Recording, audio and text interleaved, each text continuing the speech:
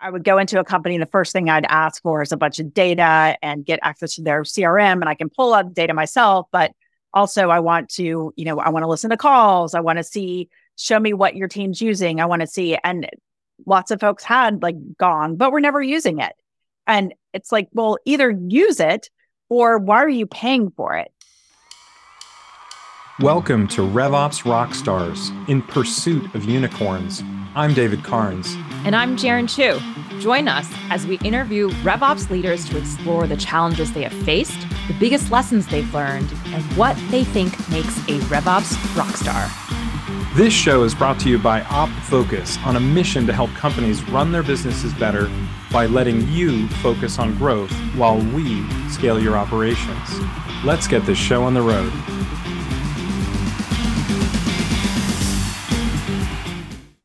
Today's guest on the podcast is a lauded leader and venture capital partner we're excited to interview. She's a visionary, results-driven go-to-market exec and sales ops expert who excels at building multi-channel teams and has built companies that have exceeded over $700 million in revenue. Today, we have the partner at Stage 2 Capital, Mandy Cole. Mandy, welcome to the podcast. Thank you so much. So glad to be here. Mandy, right off the bat, we love getting into the maybe contentious, but definitely juicy question. And in this case, we want to hear from you, having worked with so many portfolio companies. What do you wish RevOps teams in your portfolio would stop wasting time on? The biggest thing I've seen lately, and keep in mind, our portfolio companies tend to be a little bit on the earlier side since we invest their seed or A. So we're typically working with companies there, through B, is traditional outbound. I still see companies struggling with, trying to do outbound the way we were doing it 2 or 3 years ago, which is like, let's go get a database, let's get, and build a bunch of sequences and just prioritize quantity over quality. And it just doesn't work anymore. The return on that has really gone down. And now, we've got these new tools coming on with AI that can do a lot of that work for you and really help, take ABM strategy one step further. And so we're really trying to work with our companies on how can we prioritize quality first and getting those personalized messages to the right person at the right time and the right ways to follow up with them to be able to continue to build your pipeline. I'm really resonating already with what you're saying because here at OpFocus, we're a small team also. We've experimented with different kinds of BDR, SDR type activity, and it's really been an uphill struggle in the last couple of years. Just with the amount of inundation, I think the overwhelming amounts of email and just general unpersonalized outreach, I've been excited recently to see vendors like 6 Sense incorporate AI-powered sort of BDR functions. You mentioned wanting to improve on quality over quantity. What are some specific ways that you recommend your portcos to be able to improve quality while not sacrificing that conversion rate that's required in terms of quantity? Yes, great question. I think it starts with really understanding your ICP and your buyer journey. So we work with them closely on that and making sure that they're not doing the still approach of we want to go after everybody at one time, that we're really focusing on, who is our ICP? What is the buyer doing? And let's really map the buyer journey and understand when they want you to engage with them. But what type of content are you doing initially when they're just, awareness and that awareness factor, and really leveraging more content strategy and then using intent data or understanding when they do interact with your content, that's a good time to start those kinds of activities because you're just going to get more reception from them. Again, I just asked this actually at SaaStr when I was walking through how to build your first go-to-market playbook. And I asked, I had a room of 100 people and said, how many of you have recently bought something where somebody reached out to you cold and you had not done any research on it at all? And I think only 2 people raised their hands because we just don't buy that way anymore. And so I'd much rather our team spend time thinking about how do we orchestrate that process and what types of tools do we need to do that versus let's just go get a huge list from ZoomInfo or Apollo and let's send these mass email campaigns that aren't, as you just mentioned, Darren, that aren't personalized and see what we get back.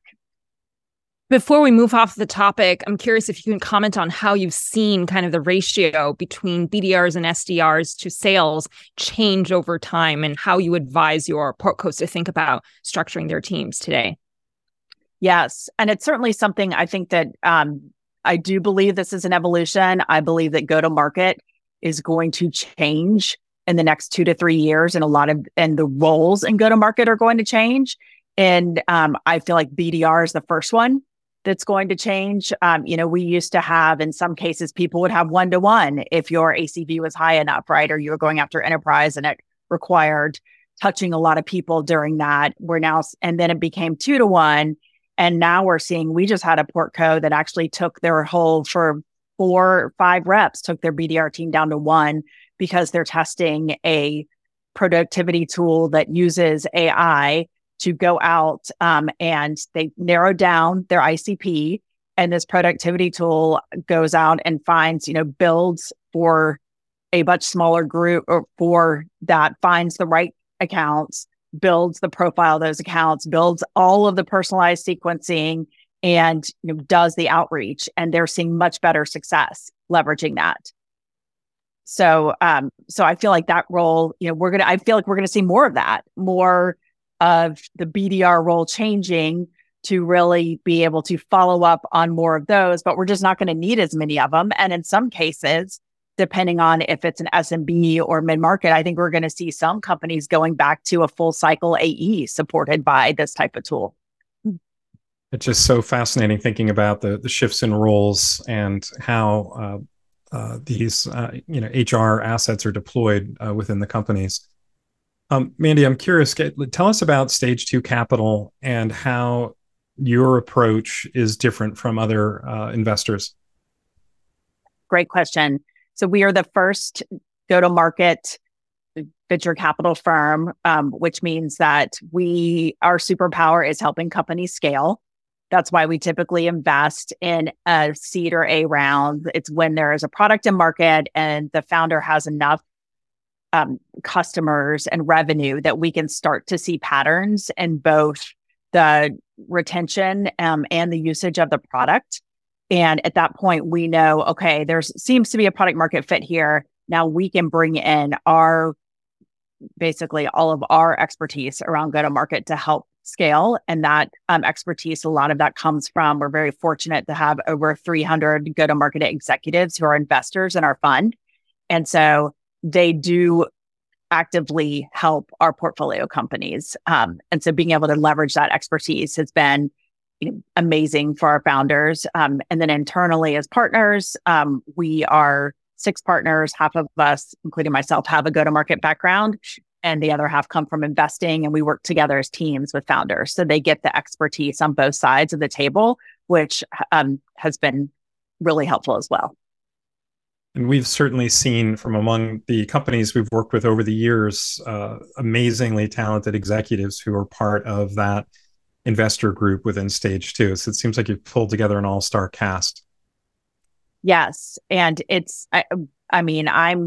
I feel so fortunate because when I'm working with my portfolio companies and something comes up, and we just had this, we were just talking about outbound. We have a company that a lot of them have been, reworking how that's going to work. And one of them wanted to try intent data. And they said, hey, can I talk to a couple people that have used intent data and find out, how to implement it, what I should be looking for. And right away, we were able to get 3 LPs that not only had a lot of experience using that, but also selling similar sales cycles, similar decision maker. So they were very relevant conversations. Oh, that's so exciting. When considering an investment or when leaning in to help a portfolio company, what do you look for in a successful RevOps team? Well, first of all, I'm excited if they do have a RevOps team because sometimes they don't at our stage. And then if they do, I'm looking for someone that isn't just focused on growth, but also on retention. We do consider retention and looking at leading indicators of retention and product usage, really the North Star. And so finding somebody that's been already looking at that and measuring that and thinking about how to manage CS outside of more qualitative, like, oh, I had quarterly check-ins. And they said things were great, so they must be going to renew. We're looking for more data-driven approach to that. The other thing that I love to see when we're working with RevOps is that on the growth side, that they are measuring the pipeline in terms of not just dollar amount, but also number of qualified opportunities, because we really feel, and I personally feel, that dollar amount can be very skewed if you've got a couple of whales in there. And we've all seen that happen where you think that's going to close, it doesn't close, and all of a sudden you haven't been putting enough into your pipeline to be able to make up that. So we want to see that that's being measured in both by what we need to put in the pipeline. And when you're doing it that way, the other benefit is that usually you're aligning marketing and sales. So they're partnering on how many qualified opportunities you need in a month and a quarter, where they're coming from and what you're creating. And it's a shared goal to try and eliminate that finger pointing. I think it's a perfect segue to the next question. I agree with you on measuring the quantity of deals as opposed to just the dollar amount of the qualified deals. What other ways do you measure RevOps success across the portfolio? We look at, I consider RevOps to be, obviously a key point. I'm at Living Social in 2010. I created a RevOps team before there was RevOps, just because we had to coordinate all this across a big sales team of almost 800 people. And their success was measured on the same things that my sales leaders were, and marketing leaders. Are we hitting our goal and are we hitting our KPIs? So we backed into that in very much the same way. How many opportunities were we getting at the top of the funnel, and how many were we getting down to the middle and closing? And that was a shared goal across both, marketing and sales and RevOps. So not only was it the dollar amount, but we really looked at the process as well. And then on the CS side, the NRR around goal, and they shared those same goals across the organization.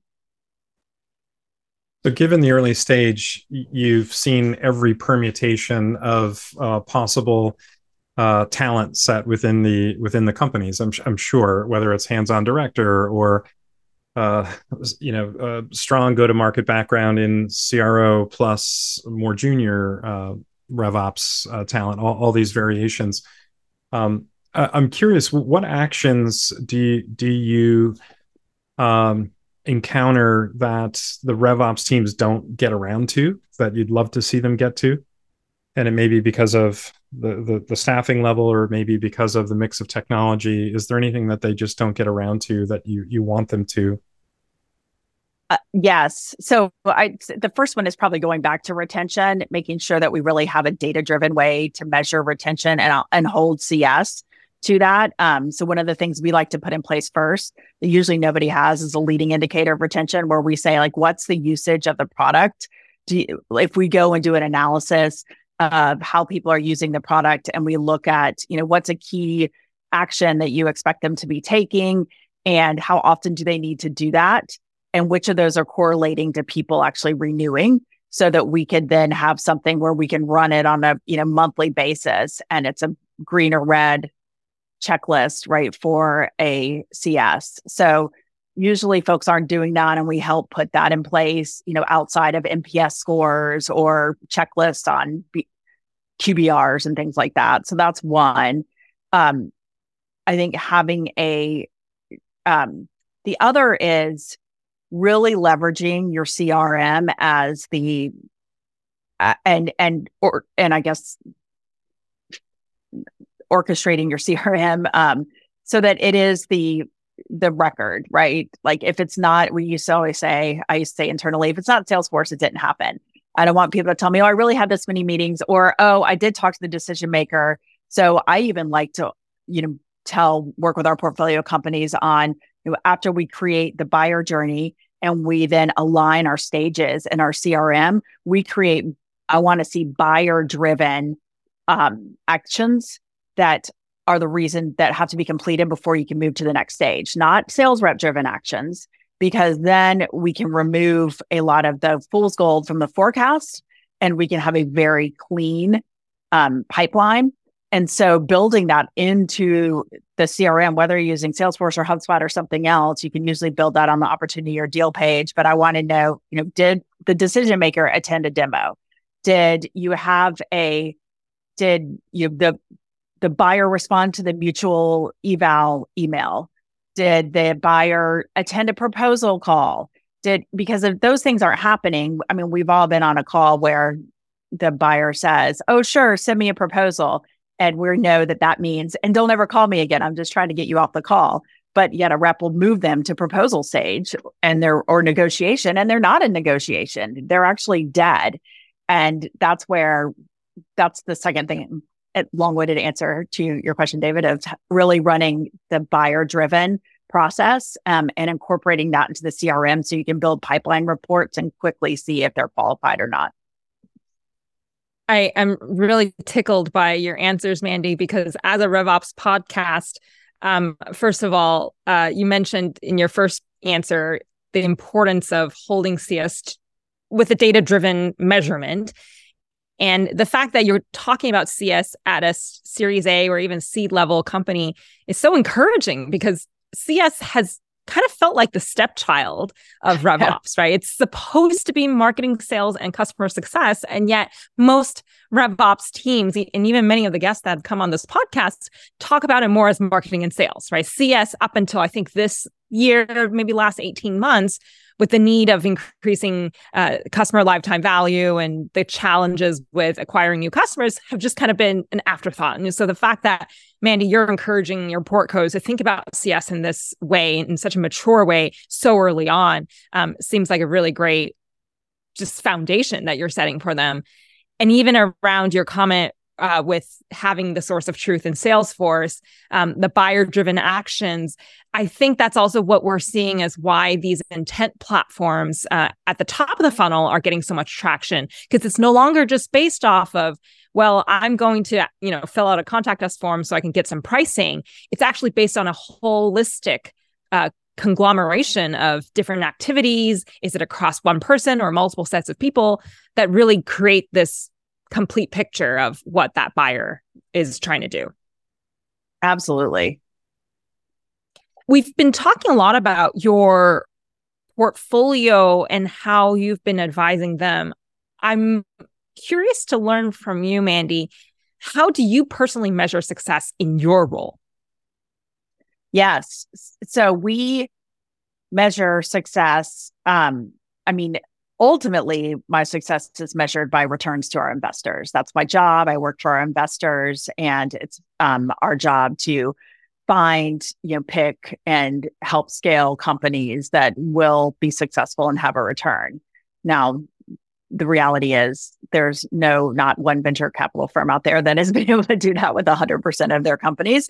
But my success is measured in the company's success and being able to continue to grow the company, continue to get either additional investments or get to profitability and have a successful outcome. But given that that's a 7 to 10 year horizon, typically, when you look at that more in the same way that we would advise a company to, hey, this is your annual, plan, but let's look at your pipeline and what you can actually get in your pipeline. And let's look at your leading indicator retention.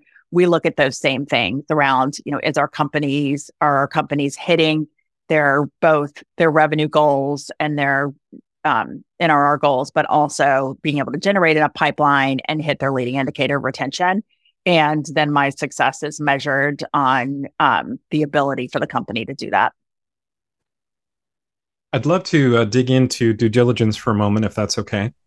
Sure. Is there anything that's a red flag within RevOps when you're doing due diligence? Yes. And I know I sound like a broken record, but I'll go back to retention data. If there's no, oh, we haven't even thought about it, we're really just looking at growth. And also still, popular in 2020 and 2021, not anymore. Wasn't ever as popular for us, but certainly for a lot of folks, if it still is, not really focused on efficient growth either. We're just throwing everything we can at it and burning a lot to get there. And there's no thought around that. Then those are red flags for us. We do still want to see, and good companies still be at the stage we're investing, should still be growing, at least doubling year over year. But we'd much rather see just double, not triple, at an efficient rate, and that they're being thoughtful internally on how they're doing that. And that the RevOps team is being thoughtful too around building out the right process and reporting to measure that. If it was a year ago, I don't think I would have expected someone in venture capital to say that they want their portcos to just double and not triple. But I think that reflects the recent market conditions. Mm-hmm. And, some of what I'm hearing you say kind of in different ways is the importance of increasing that efficiency, just making sure it's smart, scalable growth. I want to take the conversation to technology a bit, because so much of the our conversation earlier, we talked about AI-driven BDR functions, for example. What is the kind of technology or any tech stack tools you've been seeing that has impressed you the most in terms of helping improve that kind of efficiency and helping teams do more with less, given the economic conditions we have right now? Yes, I think it's a great time too. This is one thing we're encouraging, and I know it only gets more and more as companies get bigger, for teams, especially now that we're going into planning season, to really take stock of what are we using. If we're using a tool for one tool for sales, one tool for marketing, and one tool for CS that does roughly the same thing, is there something that actually we could use that either works for both of them, or is there something we could use that actually brings all this data together so we're not working in silos and then having to try and clean the data up, or we're not talking to each other? So I'm seeing more companies looking at that, like taking a step back and saying, and also taking a step back and saying, how's our process changed? Are we doing something? We've seen more companies testing PLG or testing a different, an ABM strategy versus the outbound we were just talking about, or, testing, driving more inbound, but through intent data with content. So if you think that if you're seeing success and you think that that's where you're going to focus more next year, then making sure your tech stack aligns to that and that you're actually using all those. There's a lot of times where I see people, especially when I was consulting before I joined Stage 2, where I would go into a company and the first thing I'd ask for is a bunch of data and get access to their CRM, and I can pull out data myself. But also I want to, I want to listen to calls. I want to see, show me what your team's using. I want to see, and lots of folks had gone, but we're never using it. And it's like, well, either use it or why are you paying for it? I think it's an incredible tool, but I think that you need to actually think about how you're going to work it into, are you showing a call every week on your team? Are you actually going in and listening and giving them feedback to calls? Are you using the data from your calls to determine why things are getting stuck in the pipeline? So that's where on the inventory I'd go through and make a list of, how are we using each of these? Are we getting our ROI? And then look around. There's a lot of new tools that have come out. Is there anything, or as you mentioned, some people have added AI like 6 Sense into their process. So is there anything new that we could be doing that we could actually leverage across all three of those teams? I want to dive a little bit deeper into your answer, because what we're seeing with a lot of these platforms, be that the intent and ABX platforms or the data platforms, is they're starting to expand into each other's territories, be that ZoomInfo purchasing, the intent side of things, be that 6sense purchasing, kind of the AI piece or demand-based expanding. It's what we saw with marketing automation, something like 15 years ago, where they started with specific functionality and now they're trying to do everything else. So when you say that, tech stacks are, getting really big, they're getting siloed by department, how do you advise your portcos when it comes to evaluating the tech to say, do you want to buy best in class for each of these functions, or do you want to try to consolidate so you have as few vendors as possible, but with as many function areas that multiple departments might be able to use, knowing that some of those acquisitions may not be as good as their original bread and butter? Yeah. And I think that you don't want to sacrifice usability and I guess you don't want to sacrifice being able to the ability to really use it in the way it is if you're seeing success for consolidation.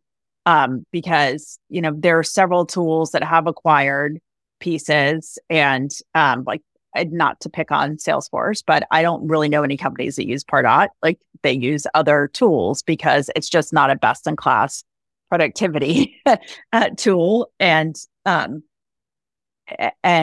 So I think that's one example where I wouldn't recommend, let's get rid of, your productivity tool and let's use that.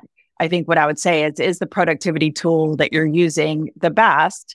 And now that there are ones that do put AI in place, like there's a tool that we have a couple of portcos testing called Octave, and it does work for CS, AEs, and marketing, because what they do is they go out, they look at all of your customers that you already have, and they build profiles. And then they go out and say, like, here's a bunch that look like these. And by the way, here's the value prop for these. And here's all this emails, but also all these other tools that you can create using. So it really aligns everyone across go-to-market on the value props for each of these companies, and they can all pull tools from the same place. So that's an example to me of if you're using a few different things to do that, and that works for everyone, and it's not, a heavy integration, then that might be a place where you could level up and use one tool. Yeah, great nuanced answer. I really like that, and cool to hear about tools like Octave. My last question before we dive a bit more into your background, Mandy, is are you seeing portcos taking on certain types of RevOps initiatives that are kind of maybe too complicated or too big for them, and they get themselves into trouble? Like, are there types of initiatives where you're like, A, be cautious, take caution, and B, make sure you reach out, let your operating partner team know, let your investors know, go to a trusted consultant so that you're not doing it on your own? Yes, I think getting to, so there's a, I guess, and this is where it's funny because I'm saying, like, you need to really be focused on your ICP, but then we see people that try and do get too focused on different tiers too fast. So, we've got an ICP, but now we're going to break it into 4 different categories, and we're going to go after mid-market and enterprise and SMB at one time.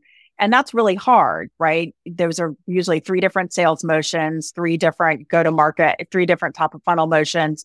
And that's where then you're really spreading your RevOps team thin, because they're trying to focus on, okay, what's the right process on this SMB? We're going to have this self-serve PLG motion, but then mid-market, we've got an intent outbound and enterprise and some inbound, and enterprise is all like intent outbound. And then you're trying to customize all of your tech stack for 3 different motions. And usually it's too soon. And we recommend that folks really get focused on one. Like if mid-market is where you are, like make sure that you've got some repeatability in mid-market first.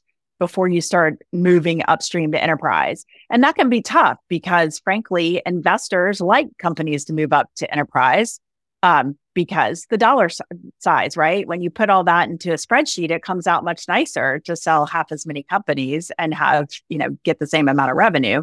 But the reality is, and we know this from the execution, is just different and harder. And I've certainly been in a place before where we started moving up motion, and it was a very expensive way too to figure out that also the product wasn't ready for it. We were losing customers because we just didn't have some of the product fit. And so we really work with our companies on how do you test that from both a sales motion and a product standpoint. And you test that in a way that doesn't hurt your what you're doing right now before you're ready to make a move on that. What we recommend that our companies don't do, which is like go and try and do these big implementations by themselves, or once they're ready, if they're transitioning from HubSpot to Salesforce, because typically what happens is you've got somebody, they, have a jack of all trades RevOps person who's never done that. And they go and create all this custom fields and this whole they do it wrong and it becomes, you can't get the right data. I'm always like, just get somebody to come in that actually knows how to do that. I seem to recall Mark Roberge talking about that same topic at one of the SaaSters a few years back about that move up toward enterprise and some of the risks associated with it. So interesting. Yes. I mean, and it can work. It just needs to be done right. So we'd love to talk a little bit about you now. You are based in the Bay Area, the beautiful Bay Area. You did a BA in communications at UNC Chapel Hill, incredible part of the country. You were founder of the Rise Accelerator and have held a number of board positions and so many interesting positions. I'd love for you to take us back. How did you get into early stage investing of SaaS companies?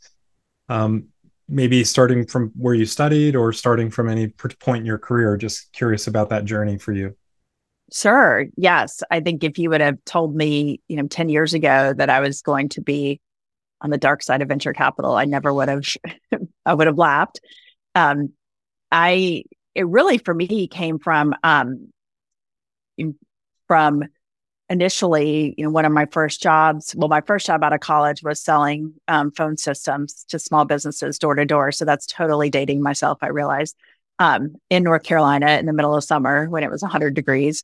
So there's no better way to get thick skin and cold calling than doing that.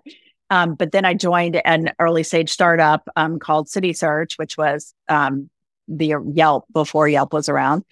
And, was on the first sales team there. And we were selling websites to small businesses back in the late 90s. And I loved that. I loved being at that stage of company.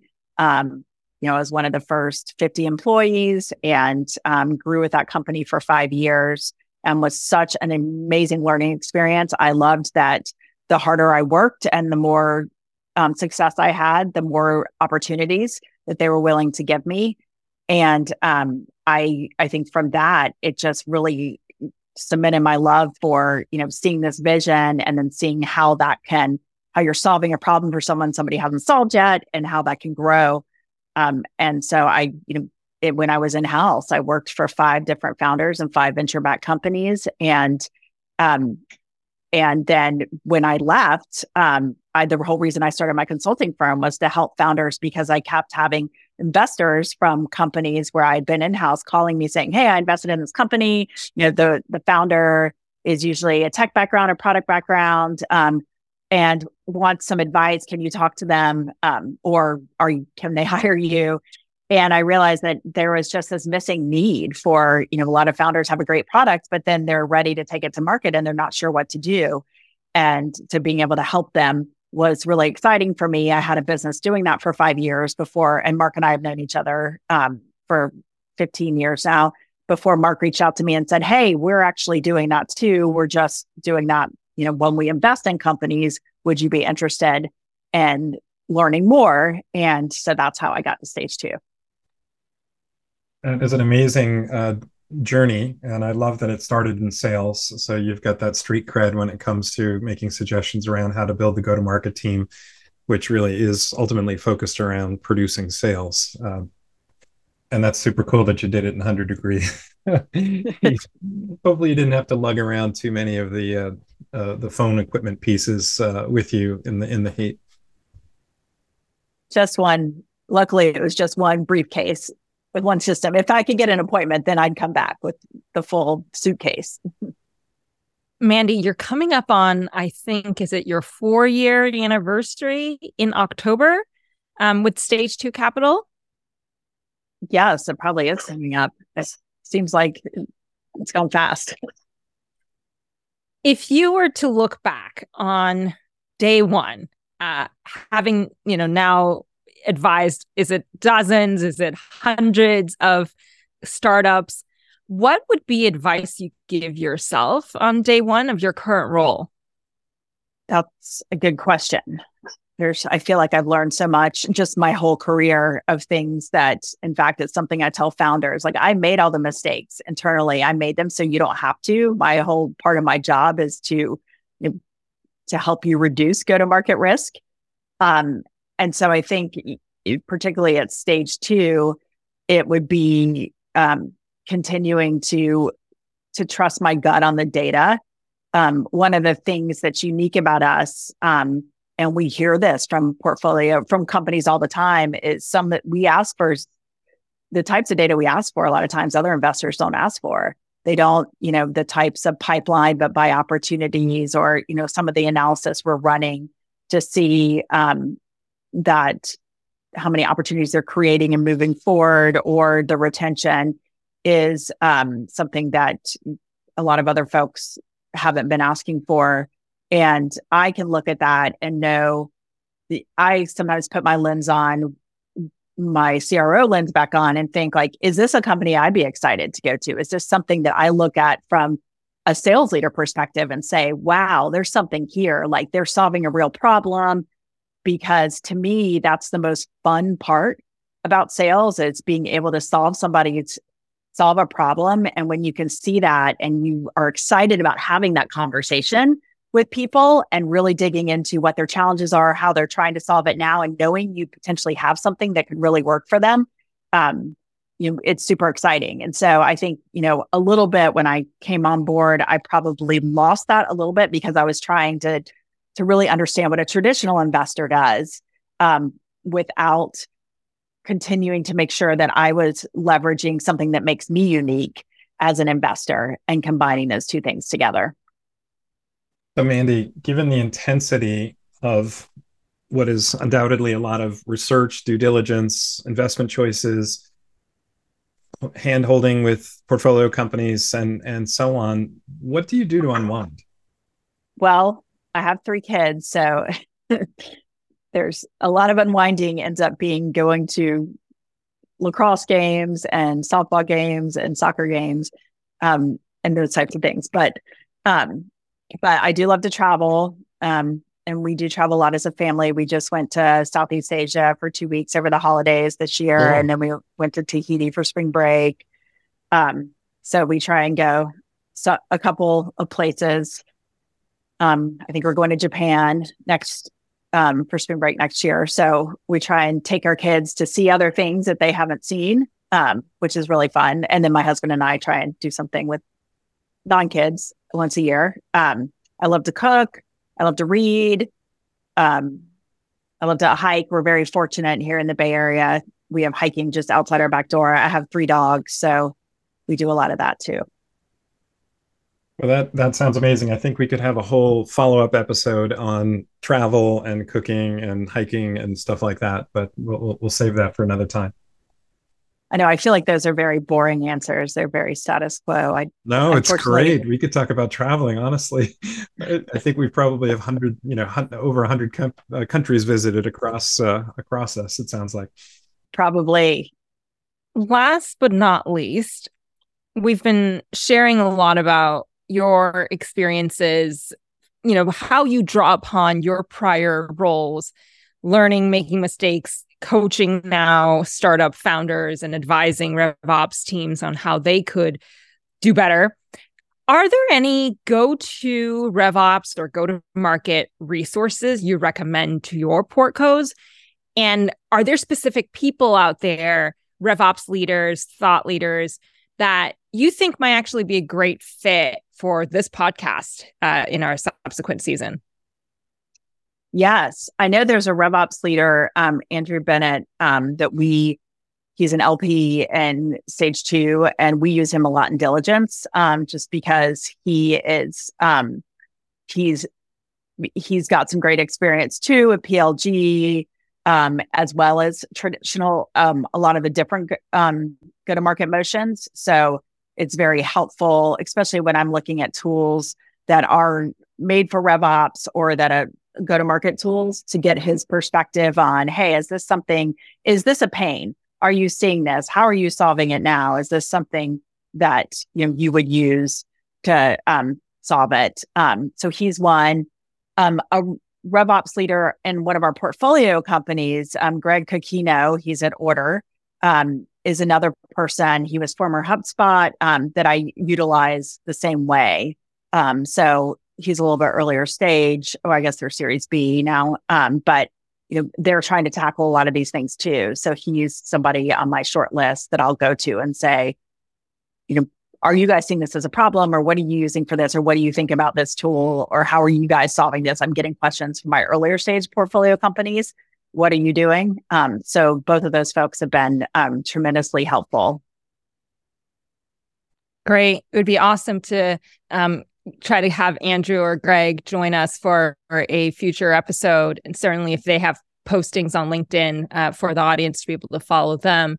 Are there resources, communities that you're part of, or you recommend RevOps leaders to join, to follow, so that they can kind of keep their RevOps learning up to date? I feel like most of the ones, when I ask them, I feel like Modern Sales Pros comes up a lot. You guys probably have heard of them too. And then I feel like they're still trying to, I think I know in the Bay Area, and I can't think of the name, that there's like a RevOps community here that a lot of local Bay Area folks go to. So I'm not sure if it's, I think it's separate than Pavilion, and Pavilion may have something for RevOps leaders as well. So I feel like that's a little bit more disjointed, and more of that's coming together, and then maybe like marketing forums. Got it. Well, what we'll definitely do, Mandy, is we'll connect with you after to get a few of those names and links, and we'll make sure to put them in the show notes so that our audience can check them out after the podcast airs. Great. So, Mandy, where can people find you, perhaps on social media? I'm probably the easiest way is on LinkedIn. You can search for me, and I think it's Mandy H. Cole. Also the same on Twitter at Mandy H. Cole, and then Mandy at stage2.capital. Well, that's great. And how about the Stage 2 Capital website? Yes, stage2.capital as well. Okay. And we've got a go-to-market blog.